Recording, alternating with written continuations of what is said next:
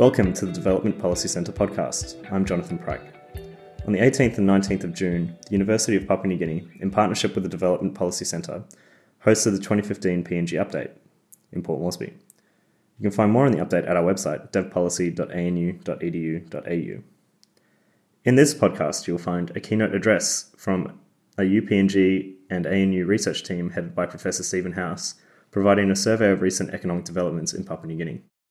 Okay, thank you very much, Manohar. I know you've sat through a lot, so I appreciate your patience. And we're the last paper before lunch, so we'll try to be brief, although we do have a lot to get through. This paper gives you an overview. Of course, it complements what you've already heard from policymakers. And you'll see there's quite a bit in common, but perhaps some differences, which we hope will add to the discussion. Perhaps we're more focused on the risks. And also, because we're academics, we always have to give policy recommendations. So we hope they'll complement what you've heard. Normally when the ANU does these updates, we always do an overview paper. And we do it for Indonesia, China. We used to do it for PNG, but again, it's stopped. So just like we're reviving the update, we're reviving the overview paper as well. And as mentioned, it's a team effort between myself and colleagues in the economics division at UPNG. And so we're also going to be presenting the paper as a team. So I'm going to give the context and the recent growth performance, and then Ani Rover is going to give the macroeconomic and fiscal, so similar coverage to the central bank, to Guy Cowsey's presentation. And then Win Nicholas is going to give human development and structural reform, so more the micro side of the picture. And then Dr. Albert Barker will conclude. And the other two co-authors, if you've got any questions, you can ask them. They'll answer them. We do have a paper that will go up on the website shortly. We can't cover everything in the paper and less in this presentation. But do look at the paper if you're interested. Overall, what we argue in the paper is that, as you've heard, despite the commencement of the project, PNG faces difficult economic challenges. We do think that the exchange rate is too highly valued, is overvalued, and also the fiscal deficit is unsustainable and difficult to finance. So if unaddressed, these problems could actually lead to a crisis. But fortunately, the government is addressing these problems. And you've seen the exchange rate is depreciating, and the government's announced a mini-budget. So what our message is that more needs to be done, and more quickly. But that's the short term. We also have long-term messages of reforms to improve employment and human development. All right, well, this is the story. And at the global level, you've got a continued recovery from the financial crisis, somewhat uncertain. But what's most important for PNG and Australia, actually, is the slowdown in growth in China. And that's really what's behind, or one of the key factors behind this fall in commodity prices that you can see. It's remarkable that commodity prices stayed so high for so long. They had a fall in the GFC, but then they recovered, and they stayed high until 2011. So that's what you can see from this graph. He's put all the prices equal to 100 at 2000 to make the comparisons easier. And you can also see the projections, and most of the low prices that we're now experiencing, or relatively low, are expected to continue by the IMF out to 2020. So oil is the blue line at the top, and you can see it stayed even higher for longer. It only started to fall in 2013. And there is a slight recovery underway. But again, a full recovery is not expected. So as you've heard, the oil price is especially relevant for PNG because the LNG price is linked to the oil price. Now, we don't know the exact fall in the LNG price because it's determined by confidential contracts. But the ANZ has made an estimate, and that's what you should see in this graph here. And they anticipate that about a 40% fall in LNG prices is underway now, because it reflects the oil price fall with a lag. So these price falls are what economists call an external shock. And external shocks carry risks. And how PNG responds to these risks and this external shock is one of the main themes of our paper. So while the main focus is on economics, we also have a short section in the paper on politics, because obviously that's very critical background. And as academics, we're free to comment. The current time is one of political stability in PNG, which is very positive, but there are some political risks. We all know that there are various court cases underway, including the Prime Minister, and they could be destabilising. And then importantly, elections are now approaching in 2017. And there was some earlier analysis of PNG by the IMF, and we've also seen this in other countries, that normally when you come up to election, expenditure increases. But what PNG needs now is for expenditure to fall. So the politics of this reform will not be easy. I now turn to the recent growth performance. So as you've heard from the central bank, recent growth performance has been very positive in PNG, buoyed by high commodity prices, whether you look in terms of GDP or GDP per capita. I just want to go over the last couple of years because it can be a bit confusing. There are so many different growth estimates. Basically what's happened is the 2015 growth estimate has come down. In fact, we heard from the central bank even lower to 9%. But the 2014 estimate has gone way up, as high as 13%. And that's really because the LNG project has come on schedule much earlier than expected. So most of its growth impact is now in 2014. But the combined 2-year growth, if you add them together, you can see it's about 25%. Now, while these figures are impressive, GDP is not a very useful indicator for resource-dependent economies because, you've heard, a lot of the benefits go offshore. So we need to look at a wider range of indicators. Non-mining GDP is one of those, and it's projected at 4% for this year.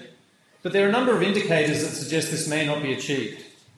So there are no quarterly estimates of GDP for PNG, but the ANZ has started doing a business survey where they ask businesses what's happened to their sales. And you can see most businesses say their sales in the first quarter were down compared to the previous quarter and also the first quarter of 2014. The central bank also reports quarterly employment data, and you can see slow employment growth in the first quarter. So overall, while there was a stimulus from the construction phase of the LNG project, there hasn't been a stimulus from the start of the export phase. And that's because the government was already spending that revenue from LNG exports ahead of time through borrowing. Now, we shouldn't forget about the other sectors. You've heard about their importance. If we look at agriculture, we see growth is uneven, but overall slow. This is the most important sector for employment, and we have good commodity data. Oil palm has been increasing, although not recently, and the other commodities are just fluctuating. We've got some recent data on tourism, and that's a sector that did increase up to around 2008, but not recently. And that's perhaps because PNG has become a more expensive place to do business and visit, as we'll show later in the paper. Now, there are certainly bright spots for the economy. Construction has been strong. Telecommunications should continue to do well.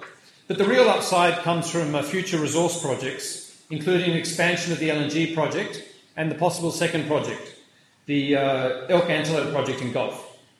The latest information is a decision to proceed on Elk Antelope we made in 2017, which means the construction won't come until 2018 at the earliest.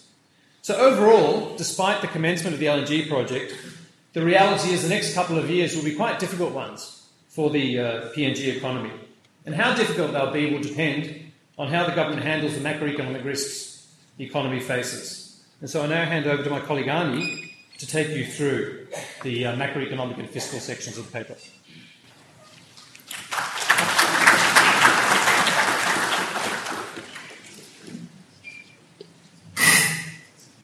Thank you, Prof. Ladies and gentlemen,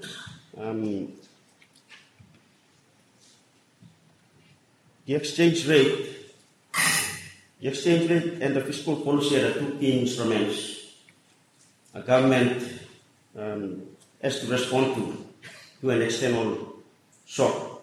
And these are the focus of my presentation. The kina appreciated in value in 2011 and 2012, but started to fall in 2013 and 2014 as commodity prices fell and the construction of the LNG project came to an end. In June 2014, the central bank imposed a ban within which foreign exchange traders had to trade. Because the trading ban was imposed around a rate above where the market was trading, this led to an immediate exchange rate appreciation of 70% which you can see in the figure. Since then, the exchange rate has depreciated somewhat, but is still above the rate a year ago.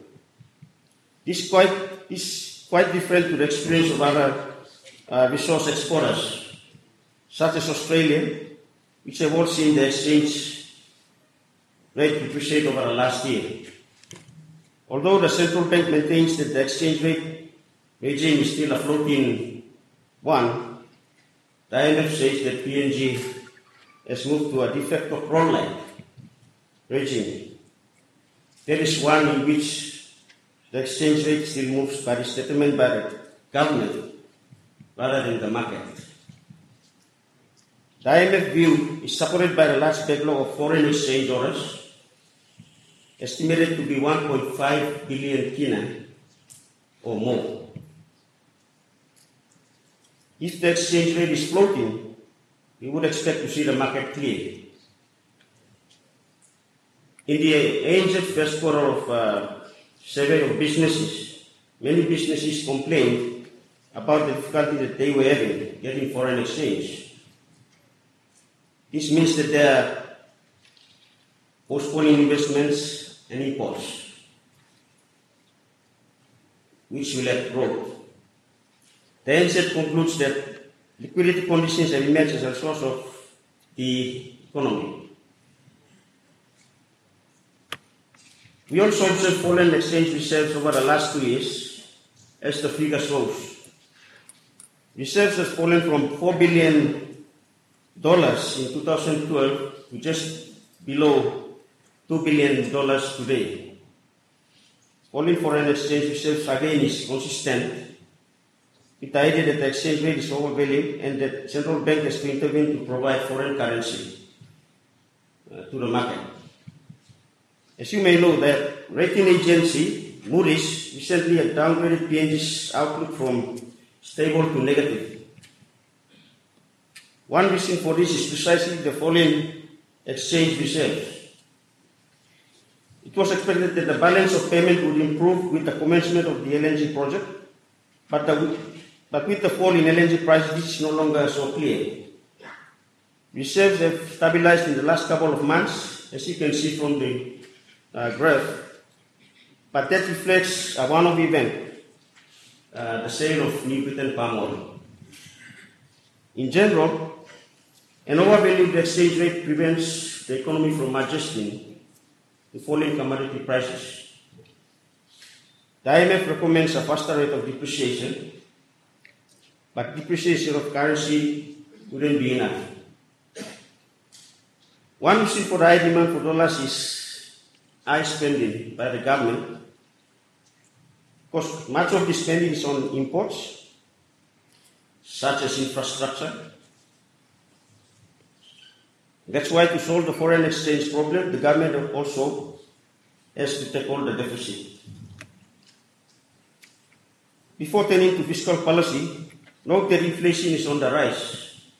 As Dr. Kausi has mentioned in his presentation, reaching 6.6% in 2014 and, well, a bit below in 2015 first quarter to 6.1%. Depreciation itself will tend to push up inflation. That's another reason why depreciation has to go with fiscal adjustment, to which I now turn. As you can see from this graph, PNG has gone from a period of surpluses to deficit. The official estimate for last year's deficit is around 7.3%, only slightly less than a year before.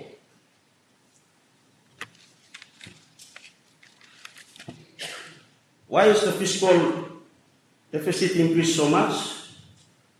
Because of a rapid expenditure growth compared to weaker revenue performance. Expenditure has grown very rapidly between 2011 and 2014 by 13% a year after inflation. Revenue has not kept up, and so borrowing has to increase, and hence the deficit, which is just a measure of how much you borrow. The problem has become acute this year. according to the central bank, by April 26, 4 months ago, the government had spent 25% of its expenditure budget, but raised only 16% of its revenue target. This meant the deficit was already over 3 billion kina, which is above the target for the whole year, which is 2.3 billion kina. That's very unusual and worrying. The government has also announced that it expects revenue shortfall of 1.3 billion kina, partly because of the supplementary budget for the year because of the fall in the LNG prices. That's why the government has to announce a mini or a supplementary budget to adjust fiscal settings and cut back on spending. Again, it was certainly not expected that the government would have to cut back on spending after the LNG project started, but this slide summarizes the reasons. It is a combination of rapid expenditure growth, heavy borrowing, LNG price falls, and poor revenue performance of the other resource projects that led to this difficult situation. The government had planned to eliminate the fiscal deficit by 2017, but without the prospect of revenue growth, that could cut from expenditure cuts, which is what this graph shows. The reason given by Moody's for downgrading the output is that the government has said how it would achieve these massive cuts. Indeed, given the difficult position this year in the next couple of years, the government needs not just a mini budget, but a new fiscal strategy. It will no longer be possible to eliminate the deficit by 2017. More realistic targets are needed, but there still need to be difficult expenditure cuts. It is very important that these cuts protect priority expenditure, which is a point we return to later. The government will also need to look at ways to boost its revenue. One of the problems with the deficit is that it's very difficult to finance. You can see from this graph a period of decline. Debt is now on the increase. Most of this domestic debt, we know, is limited appetite to take on more government debt. The central bank announced last year that it would buy up government debt that the market didn't want. It has been reported that it purchased almost 1 billion kina. Well, that's a risky strategy because it can lead to inflation. And the central bank has recently announced it won't be buying more debt. That's good, but it leaves open the question of how the government will finance the deficit. Indeed, how has the government already borrowed 3 billion kina this year? The government plans to borrow offshore later in the year, but both to help finance the deficit and also to bolster the foreign exchange reserves. The downside of this is that any foreign borrowing will now be that much more difficult and expensive, given the negative outlook from Moody's. Borrowing offshore might be a good idea, but only in the context of fiscal reform to reduce the deficit. Otherwise, it's just too risky. I will now hand over the presentation to my colleague Wayne. Thank you.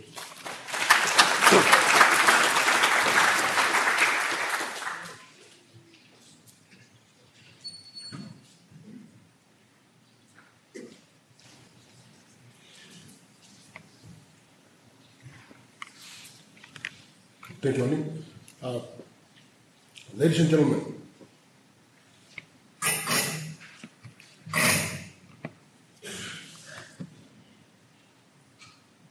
the section so far I've outlined some of the short-term challenges relating to the balance of payment and fiscal balance. My section deals with the long-term challenge of human development and structural reform. The paper also has a section on public sector reform, but I have to skip that due to lack of time. Concerning human development, we all know the challenges. The poverty rate is high at 40%, which is most recent figure from 2010, unchanged from 1996. PNG comes near the bottom of the Human Development Index and Gender Inequality Index. The government has invested heavily in both health and education in recent years. It is too early to tell how productive this spending has been, though we know there are many problems with unfinished projects through the DSIP. Apart from increased spending, the key policies of the government in health and education has been the pre-education and pre-health policies. These policies were evaluated recently by the NRI and INU in their surveys of school and health clinics. The survey found that most schools were receiving the subsidy, and that free education has boosted enrollment. Interestingly, the study also found that schools has on average been overcompensated. They receive much more through the school subsidy payment than lost in foregone tuition fees. On average, each school receives twice as much per student in 2012 than it did in 2001. This suggests that there is scope to cut school fee subsidy payment if required for fiscal reasons, without reintroducing tuition fees. The same NRI research suggests that free health policy might be less successful. Schools were already receiving funds from government before free education was introduced, so it was easy to give them more funding when fees were abolished. But our survey, which was before the introduction of free health, found that only 41% of clinics actually received any resource from the government, even though all of them should have been. At the same time, when we did a survey, some 83% of clinics were getting funding from user fees more than from any other sources. This suggests that we should not assume that when clinics give up user fees, they will be able to get funding. If clinics lose funding and are not compensated, service delivery will suffer. In terms of gender inequality, we all know that there are many obstacles, but there are some areas of progress. The same NRI ANU survey I mentioned earlier shows how over the last decades, the proportion of female primary school teachers has increased from 27% to 55%. The new Family Protection Act is a big step forward to protect women from domestic violence, but the key will lie in implementation. The increasing level of government and non-government activity is also promising, for example, to make markets safer for women who are the main sellers and provide more support to survivors of family and sexual violence. I now turn to structural reform. While PNG has benefited from liberalization in some sector of the economy, it is increasingly a high-cost economy. One way to measure this is through the real exchange rate, which takes into account both the nominal and relative inflation. PNG has seen significant real exchange rate appreciation as a result of the boom. That means PNG is much more costly placed than it used to be from a global perspective. No wonder that the number of tourists coming to PNG is fallen. Therefore, a key question for PNG is how to reduce costs. Although the paper covers a number of other issues, including the cost of borrowing labor and land, given the surplus of time, I'm going to focus on two key issues: investment in infrastructure and state-owned enterprise reform. There are some indicators of improving infrastructure. For example, between 2007 and 2011, the proportion of national roads in good condition increased from 33% to 46%. There's also been a lot of work to increase port capacity, first in Lae and now in Port Moresby. However, there are risks. If government has to cut funds, it is possible that critical areas like road infrastructure and especially maintenance will get cut.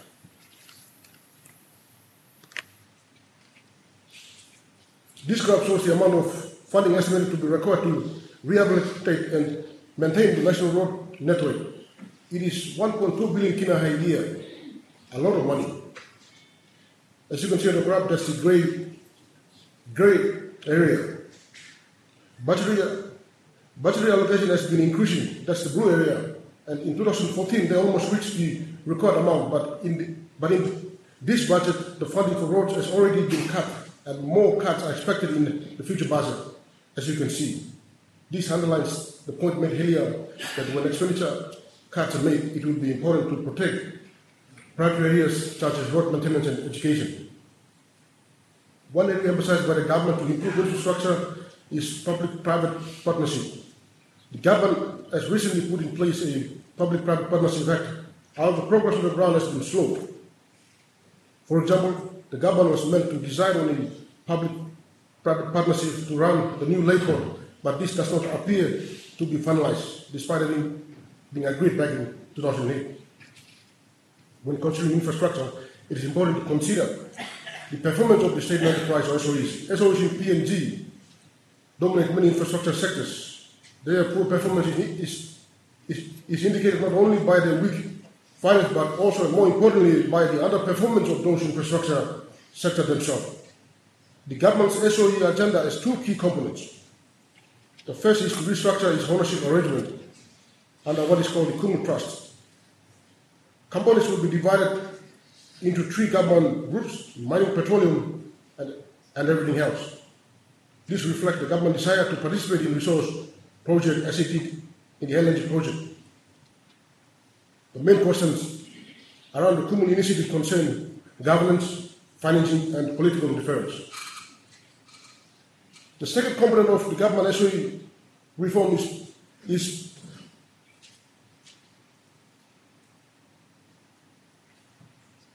partial privatization. Sales of SOE up to 49% will be encouraged, starting with Air Niugini. This part of the agenda has the potential to induce better performance. Experience suggests that in practice it is very difficult in PNG to get SOEs to run on commercial lines under state ownership. As the EDB has recently written about PNG, corporatization has not prevented political interference in SOE operation. A policy of partial privatization would shift the balance of objectives toward commercial ends. Unfortunately, the policy seems to be moving at a very slow pace, even though privatization will help fund the government's deficit. I now hand it over to Albert Prabaga to conclude. Thank you, ladies and gentlemen.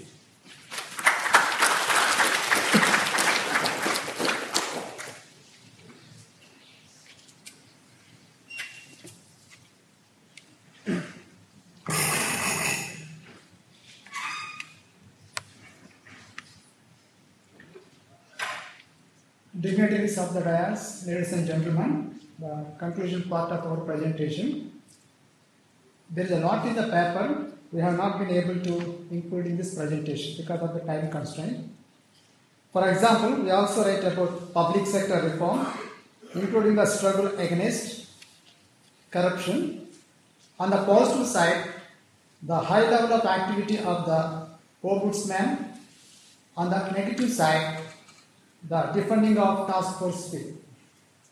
We also write about the district development authorities, which are now up and running, and which are a major reshaping of the way government operates.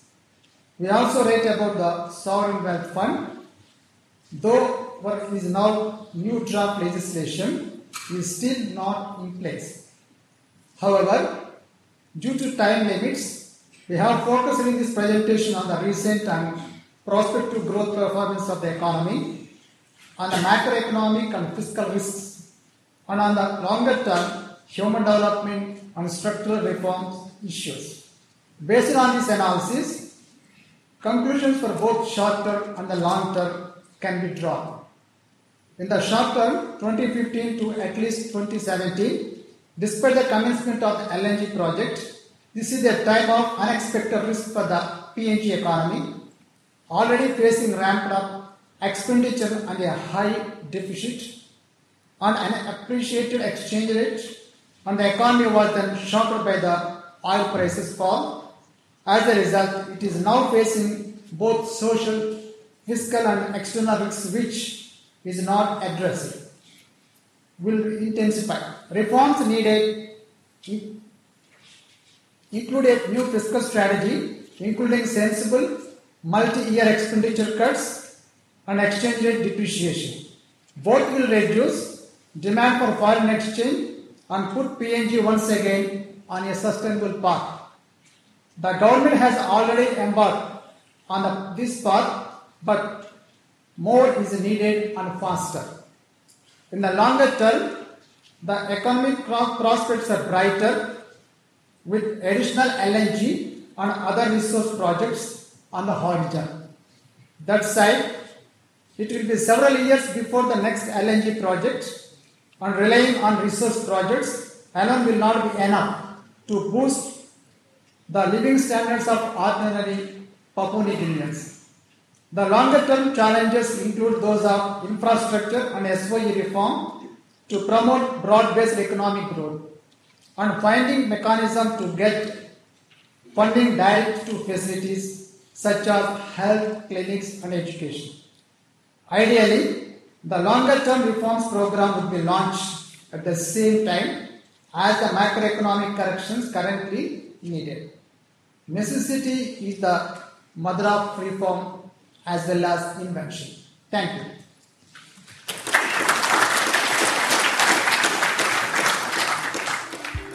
You have been listening to a podcast from the Development Policy Centre.